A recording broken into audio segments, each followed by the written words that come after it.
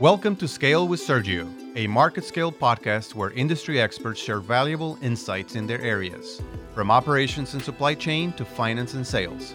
I am your host, Sergio Reyes. We have a really interesting topic today. It is important for all companies, but highly strategic for the retail and fashion industry. And this is the pre-positioning of inventory and visibility of the supply chain in the fashion industry. The supply chain is the backbone of an organization, and great ones focus heavily on designing, constructing, and deploying an efficient and powerful supply chain. To help me with this topic, I have an expert and thought leader. He's also a colleague, friend, and we went to school together at the great Texas A&M University, where he got his master's in industrial engineering. Please welcome Alok Mishra, Head of Operations at Smartwool, a VF corporation. How are you? Thank you for being here. I'm doing wonderful, Sergio. How are you doing? Great. And now, Alok, we're ready for that 90% discount code to Smartwool. Absolutely. Any day for you. All right. This is a great topic. Thank you for joining us. And I think we're going to have a great conversation. So why don't we start with a few elements that describe the supply chain process? I know obviously it is important for every organization. It is a strategic. I mean, some large corporations invest a ton of resources and money and investment on supply chain. So why do you think is that? Let's go through the different maybe 3 or 4 elements of the supply chain.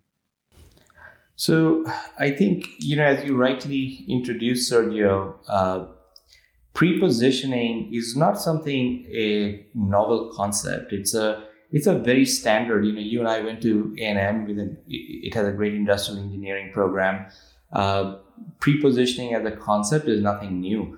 But I think what makes it a little bit not really complicated, but challenging might be the fact that you really need to understand and have visibility of your supply chain end to end. The key topics that I think that'll help us see the benefits of this, I think, would be a financial impact, right? So when you are taking the variability of a demand and putting that in a finished goods inventory. Right. This is a very interesting topic. A lot of companies invest a lot of resources designing the perfect supply chain. It is a true strategic advantage. So why don't we start by talking about some of the core elements that make supply chain so important for a company? So I think from a core element, the big aspects would be the financial impact, right? That's one of the big ones. So inventory management, cash flow, transportation costs, time to market is another one. Your ability to react to demand fluctuations, production efficiency, right? Ability to make sure that your production is evenly balanced and executed. End of life management, so complete that cycle. Your ability to, make sure that the whole cycle is complete. Okay. And then what I wanted to add, just for clarity for the listeners, is that the types of inventory that we're looking at in this supply chain, it includes obviously the sourcing and the raw materials that make the eventual components. So the raw materials is one type of inventory. Then components of assembly. It could be another one in a standard traditional supply chain. Then we have the work in progress or the work in process. And then you have the finished goods. And so obviously managing those different stages and the levels of inventory at those different stages becomes super important. All right, like you mentioned, Alok, let's start with the financial impact, which is, again, it's impacted by the cash flow, or it impacts cash flow. It has to be, analyzed from a transportation cost, the location of that, the inventory levels. So what can you tell me about financial impact of the supply chain? Sure. I mean, so, as I was mentioning, pre-positioning of raw material as a concept is fairly standard. But What really makes it challenging is, companies need to have a good visibility of their entire end to end, as in they really need to know the raw material vendor and their availability and things like that. And from a very concept level, if you think of it, you have a product, you have a market, right? So you have a demand that wants a product. Now, there's always going to be fluctuation in the demand signal. To take care of that fluctuation, you can have a finished goods inventory sit there, or you could actually have your raw material inventory, which then can be quickly turned into a finished goods. So the big difference in terms of the financial impact is if the dollars are sitting at a raw material stage rather than a finished goods stage, there's a big difference, because by the time something becomes a finished good, it's actually about, in a standard retail environment, it is close to about 6 times the dollar value. So if you think of it, if you take your variability and you put it in your raw material and not in your finished goods, then you have transferred the cost that your cash flow is tied to much lower, right? So from a financial perspective, that is one of the biggest gains, is that your dollars are tied at the raw material level and not at the finished goods level, right? And that helps the cash flow of companies. And it doesn't matter whether you're selling computers or phones or apparel or shoes or medicine, right? The concept is always the same. The cost of raw material is always lower, way lower than your finished goods. And the pre-positioning concept actually enables you to keep your dollars tied in the raw material and not at the finished goods level, right? And also sometimes what you gain from this is that if, let's say, you have a lot of time in your pipeline and your production is overseas, you can ship the product compared to airing the product. So you can also realize those benefits. But again, those are a case by case aspect. Yeah, and thank you for that. And you know what? It is interesting because a lot of the research that has happened to the pre-positioning and holding of this inventory has to do with disaster recovery. However, obviously, from a retail and from a just a business perspective, it makes a lot of sense from a financial impact. Now, tell me a little bit, how does that impact also time to market and supply and demand adjustments, which is another key element of managing the supply chain correctly? No, absolutely. So, one of the things that happens typically when you have a product, and typically products, can range from, unless of course you are in a very short lead time product, in which case it does not really make sense. But typically products are 120 days or more in lead time. And now that a lot of manufacturing happens overseas, 45 to 50 days just gets added just on the transportation time, right? So a lot of times people have to make a decision, and especially, bringing this back to the retail and fashion industry, people make a call on what they need about 150 days in advance of when that event really happens, right? So when you start really going close to the selling point, your demand pattern might have shifted, but for you, there's no way to react to it, because the only way you now get back a new product is 150 days late. So the only other way to make it happen is you then go, high on inventory, or you lose the demand. But in the aspect of, if you already have pre-positioned raw material and you bring your order cycle closer to your sales, then as the demand fluctuates and as you are introducing a product into the market and you start seeing the reads and you're like, oh, okay, SKU A is doing way better than what we had thought it, you can now place a order for SKU A because you already had the raw materials a little bit higher than your projected demand, and you're able to convert that raw material into a finished goods and able to recover that demand, right? So that is one of the biggest aspects of pre-positioning, is your ability to shorten the lead time between a finished goods and a consumer demand, right? And if you're able to manage that, then to a large extent with a much lower finished goods inventory, you're able to meet the demand variability, right? And so that enables your ability to react to the demand. And, we always think of demand upsides. We don't think of demand downsides. One of the big things is also that when the demand drops, you're able to say, oops, let me not buy that anymore. And so, yes, you might end up having a little bit more raw material, but at least you don't have that much finished goods that you have to now worry about, liquidating. Absolutely. And you know what? I want to just use that comment because one of the elements that I think we should probably expand on, Alok, is why do we even hold inventory? And your that discussion that we had about time to market and supply and demand adjustments is certainly one of them. But just for our listeners, right? So inventory sounds like a really bad idea because having a lot of cash tied into warehouses and everything.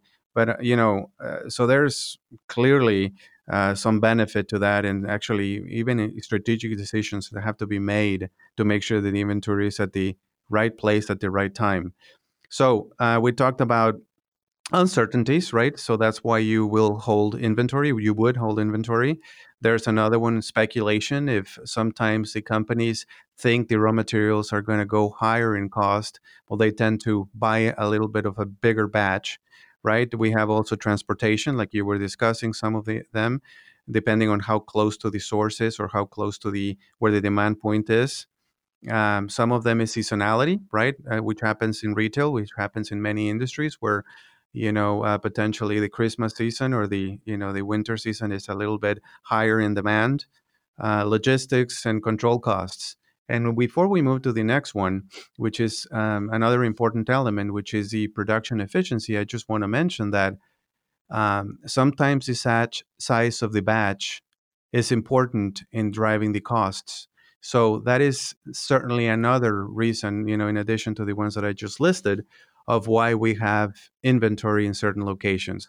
So what can you tell us about, after we talked about the financial impact, after we talked about the time to market, tell me, how does the inventory in a supply chain and the positioning of this impact production efficiency for your manufacturing facilities? Yeah, I mean, that's a good point, Sergio, because if you look at it, the minimum order quantity, right? People who understand MOQ, that whenever you're buying, that is one of the aspects that can drive inventory higher, just because you have to buy to the minimum order quantity.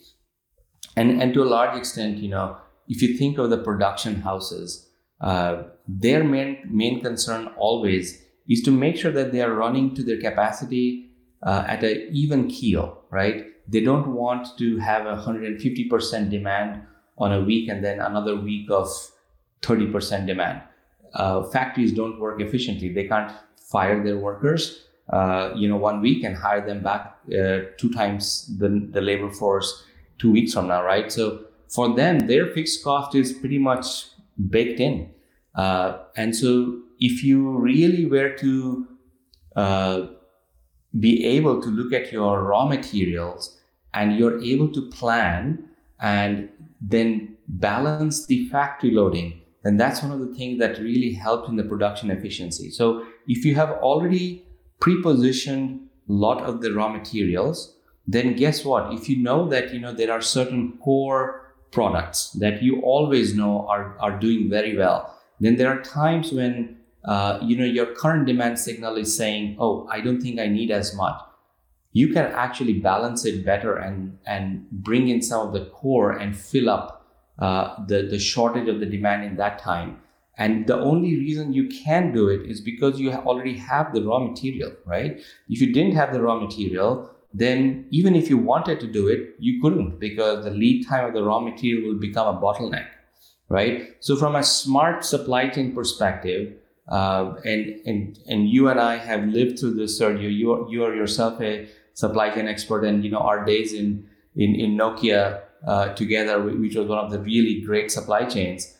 It is very critical that you plan your raw material, right, in a slightly separate cycle, a little bit ahead than your finished goods, so that you're able to plan the production and not let that raw material become a bottleneck, right? And that is one of the very critical things. And production efficiency drives your cost also. So that's another thing that impacts your financial, right? Because if your cost of goods somewhere or the other in the supply chain, it will show up as a cost, right? If you're not efficient, the cost of your product is going to be higher because the production person is not going to take a loss for you. So it's critical that you maintain that, and that's one of the another very big elements of core supply chain. Is you have to make sure that your production efficiency is very high. Two engineers talking, so there's definitely time to geek out a little bit. Let's geek out a little bit together. So this is where the topic bridges from supply chain to actual production control or production scheduling. So, Alok, I know you're an expert on supply chain and scheduling. Like you said, we've done this at Nokia and we've done it at other places.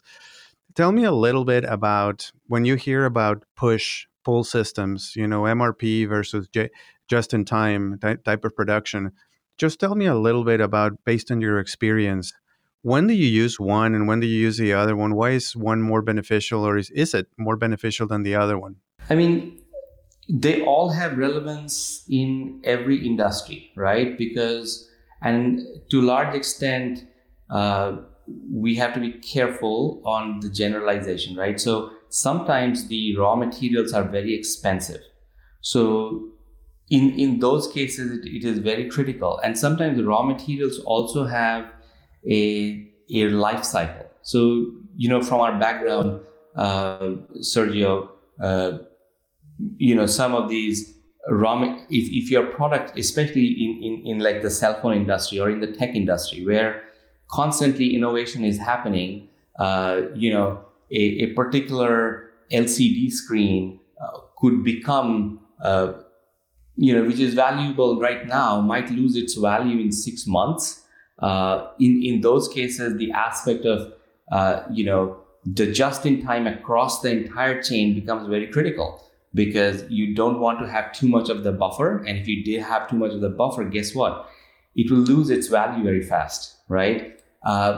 The aspect of MRP is relevant irrespective, right? So MRP pretty much is the ability for you to balance your demand and supply and run your requirements and then plan along with it. As concepts, these are always very relevant concepts, because just in time is, whether you need it or not, as a concept, it always enables you to bring your production and your raw materials very close to each other. And a lot of times what happens in supply chain is people don't really push themselves, right? They don't push for optimization because sometimes it's not needed. But guess what? I mean, that's, a true optimizer always thinks of optimizing, whether it is, because you can always gain that extra dollar. But a lot of times, when products think that, oh, I am already making a lot of margin, I don't really need to optimize my back end, my supply chain or my production, because I can recoup that cost in selling at a higher price point. But a true supply chain person knows I can get that another dollar and optimize it better. So I would always be an advocate for just in time and the MRP and those aspects. The push and pull systems are designed in such a way that they create that the symbiosis where my demand fluctuates and how much should my supply fluctuate along with it. How quickly do I react? So I think some of those aspects are always very true, and I think especially in the retail world, right, where I went later on in my career, as I realized, is that brand value has a lot of driver, right? So people know that I can drive much more profit margins just by the branding aspect of things and marketing.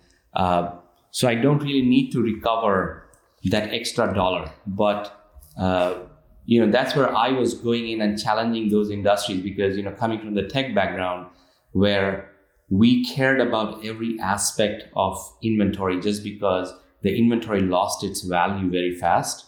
It is really critical that even in other industries, we implement some of those, higher concepts and get better value. Thank you for that. And that's great explanation. And just to summarize for the listeners, when we describe a push system, and help me with this, Alok, but when you describe a push system, it's basically production to a schedule, production to a forecast. So you're basically anticipating the demand that you're going to have in 2, 3, 4, 6 months, and then you start producing and allocating resources to produce your product, right, for that time frame. On the pull system is production to demand. So you only produce what you need when you need it. And so, like Alok was describing, it has to do with the inventory value, et cetera. But anyway, anything you want to add to that? No, I mean, it's kind of the just in time and the pull systems are gaining definitely much more traction. As the technology is enabling us to learn the consumer pattern more quicker and react to it, right? Compared to 20 years back, where even the point of sale data was harder to kind of get in a timely fashion, right? But now that we are able to, everything, the buying is happening on a cell phone. It is kind of combined. You can see the demand. The ability to process data is so high now that we are able to get those demand signals way, way, way faster and way more accurate than the past, right? So the pull system actually definitely eliminates a lot of waste into the process, right? Because it's simply pulling what is needed rather than creating a whole bunch of supply and then trying to push it down a channel, right? The pull system definitely is much more customer centric because you're able to see what the customer really wants and you're able to make your supply chain react to it.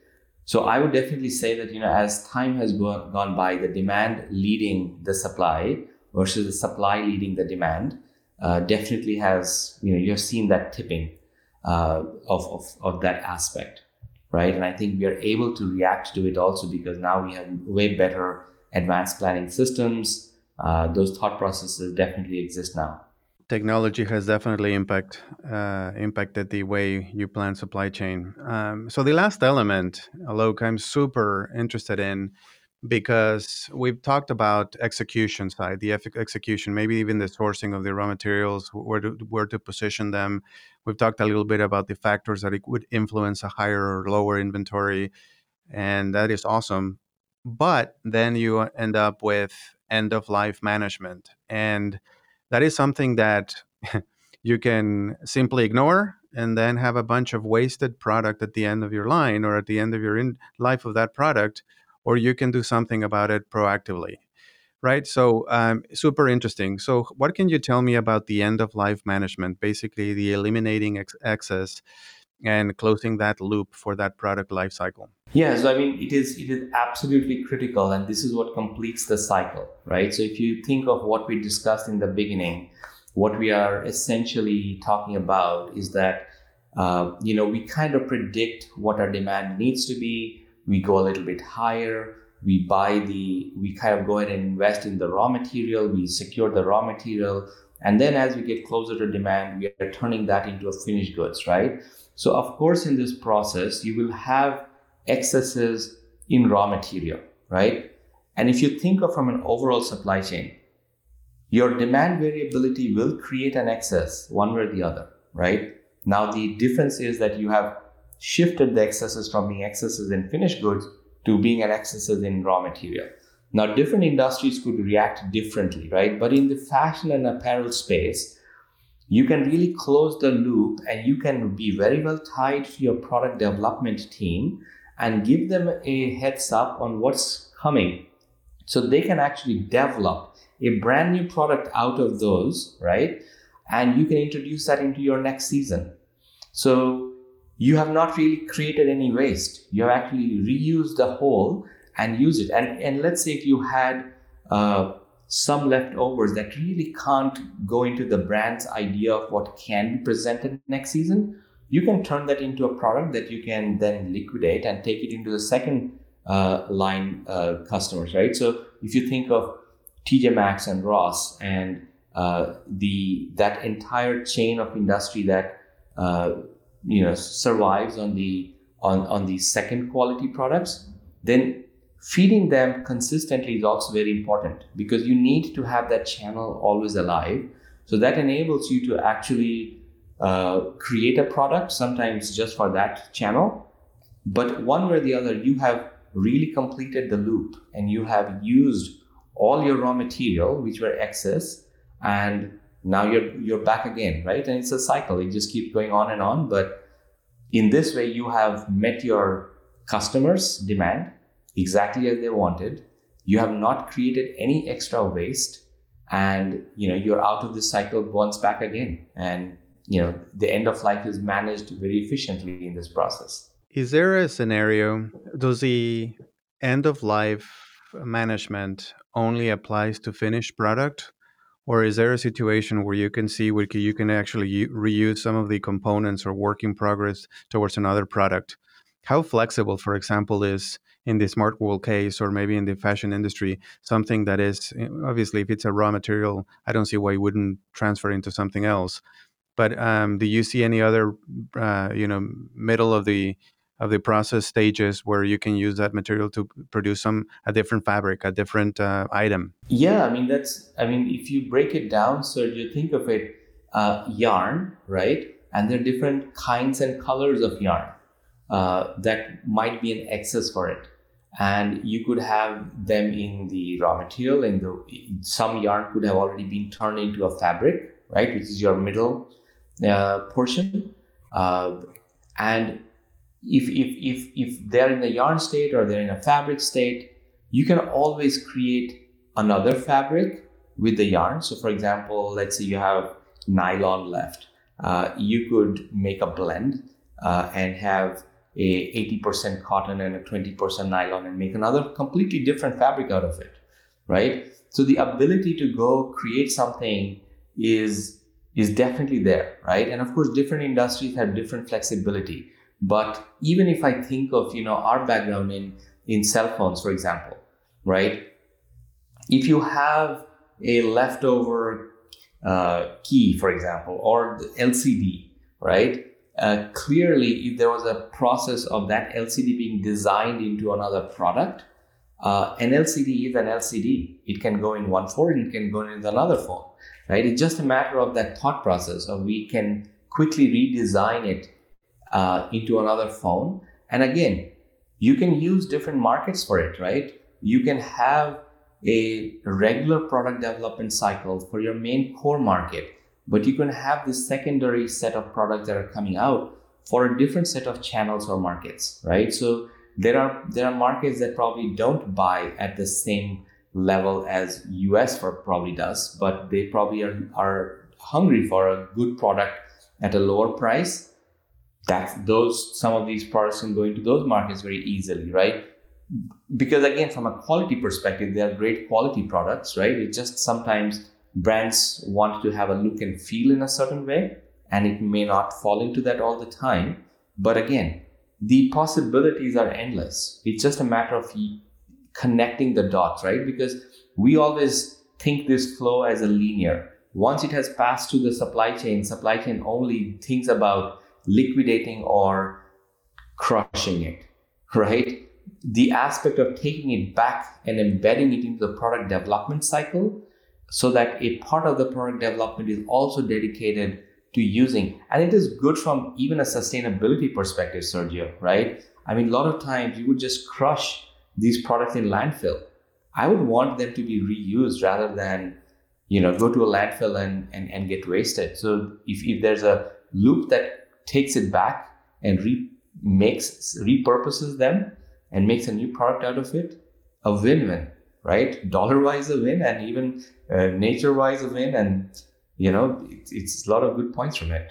Yeah, excellent point. And as you were discussing that's why, and this is a little bit off topic, and maybe we can discuss this in a different episode, but that is why design for manufacturing, or design for the supply chain as well. I don't see why that term wouldn't be applicable to the supply chain as well, is so important, because if you design unique components for every single product that you have, you increase your risk of keeping components that are unique to that product and therefore not reusable, when then the impact sustainability and impact cost, et cetera, et cetera. So when the R&D world is designing new products, they have to keep that in mind to make sure that those components, and again, you see it in fleets of airplanes, you see it everywhere. Like when the more standard or interchangeable components we have, the better it is for the supply chain to be managed, right, and to be more efficient. You're absolutely right, Sergio. And sometimes it is just a thought process,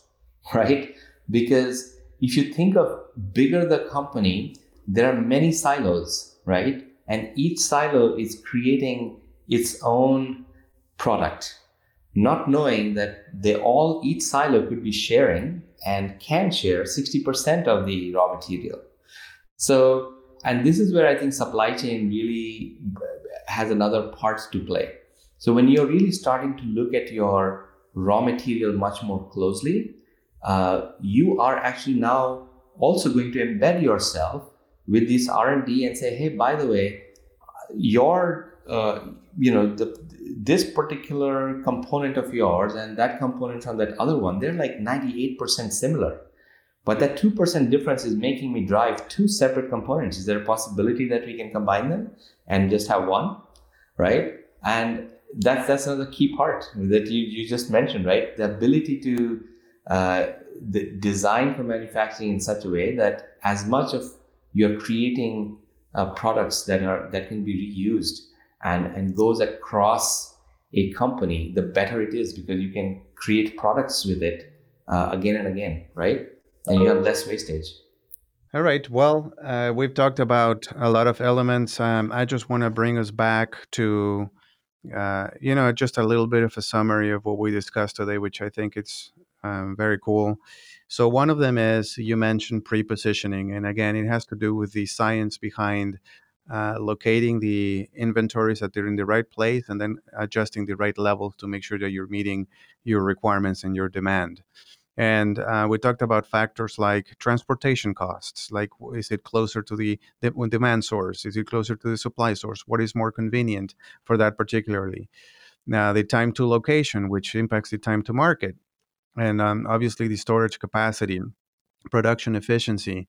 So clearly this has the design of a well-managed supply chain has to do with a financial impact of the organization, or can produce incredible benefits in that regard. We also have, again, the time to market, the supply and demand adjustments. We talked about production efficiency, the size of the production batches, whether it makes sense for economies of scale to produce more at the same time.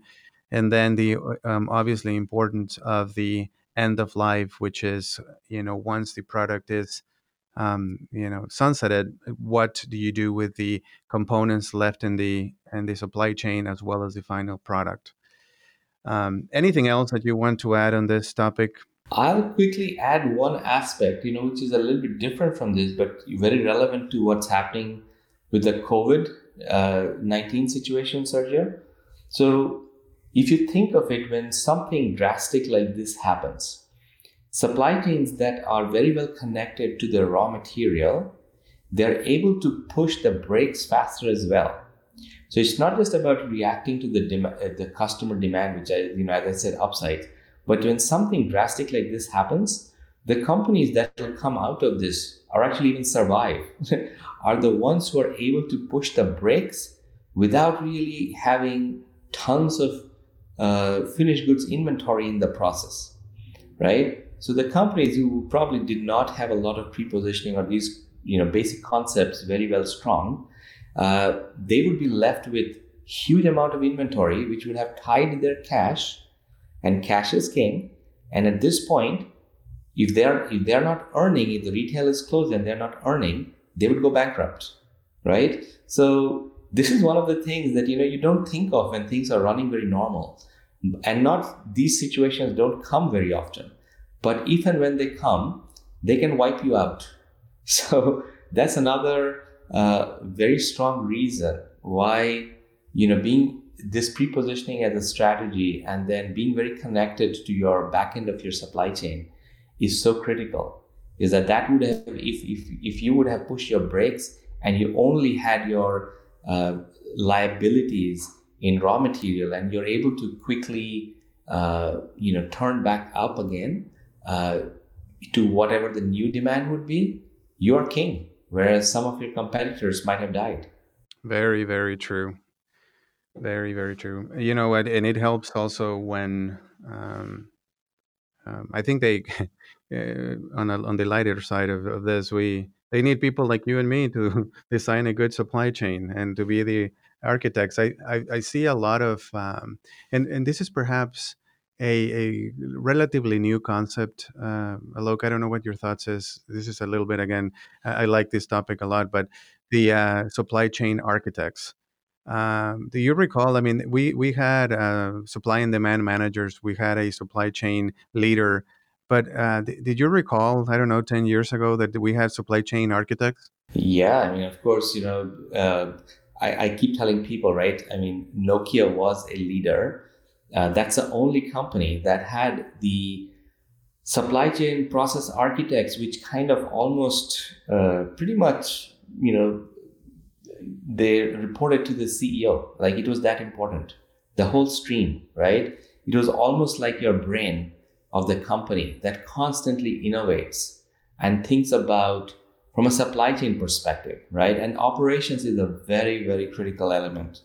So, it is something that you can, when everything is running normal, you're not really looking at it. But it's one of those things that can actually make and break a company very easily, because you could have a great product, but if you can't bring to market with the right quality and the right timing and with the right amount of cash flow and all of that, companies don't survive that. So, I mean, you're right, Sergio. I mean, that was one of the things that's a big aspect. And, we tend to forget unless we have these big events that come through and then shake us. That's right. And then we realize what we should have done, or hopefully you've already done, and then reap the benefits of that. Well, Alok, thank you so much for your time. I appreciate your expertise and your thought leadership here. I hope you can join us again in the future. My pleasure, Sergio. And you're doing such a great job by bringing all these key topics to people, and people who are interested in supply chain. And I look at it as a lot of youngsters who are just joining into this field, right? They would so much benefit from your podcast and learning the experiences of people who are experienced, who have learned from their mistakes and different aspects, and just take it one notch up. So all the best to you for your podcast. Keep it going, and it'll be my pleasure to join you and geek out with you again. That's great. Thank you so much, Alok. Appreciate it, and have a great day. You too. Bye.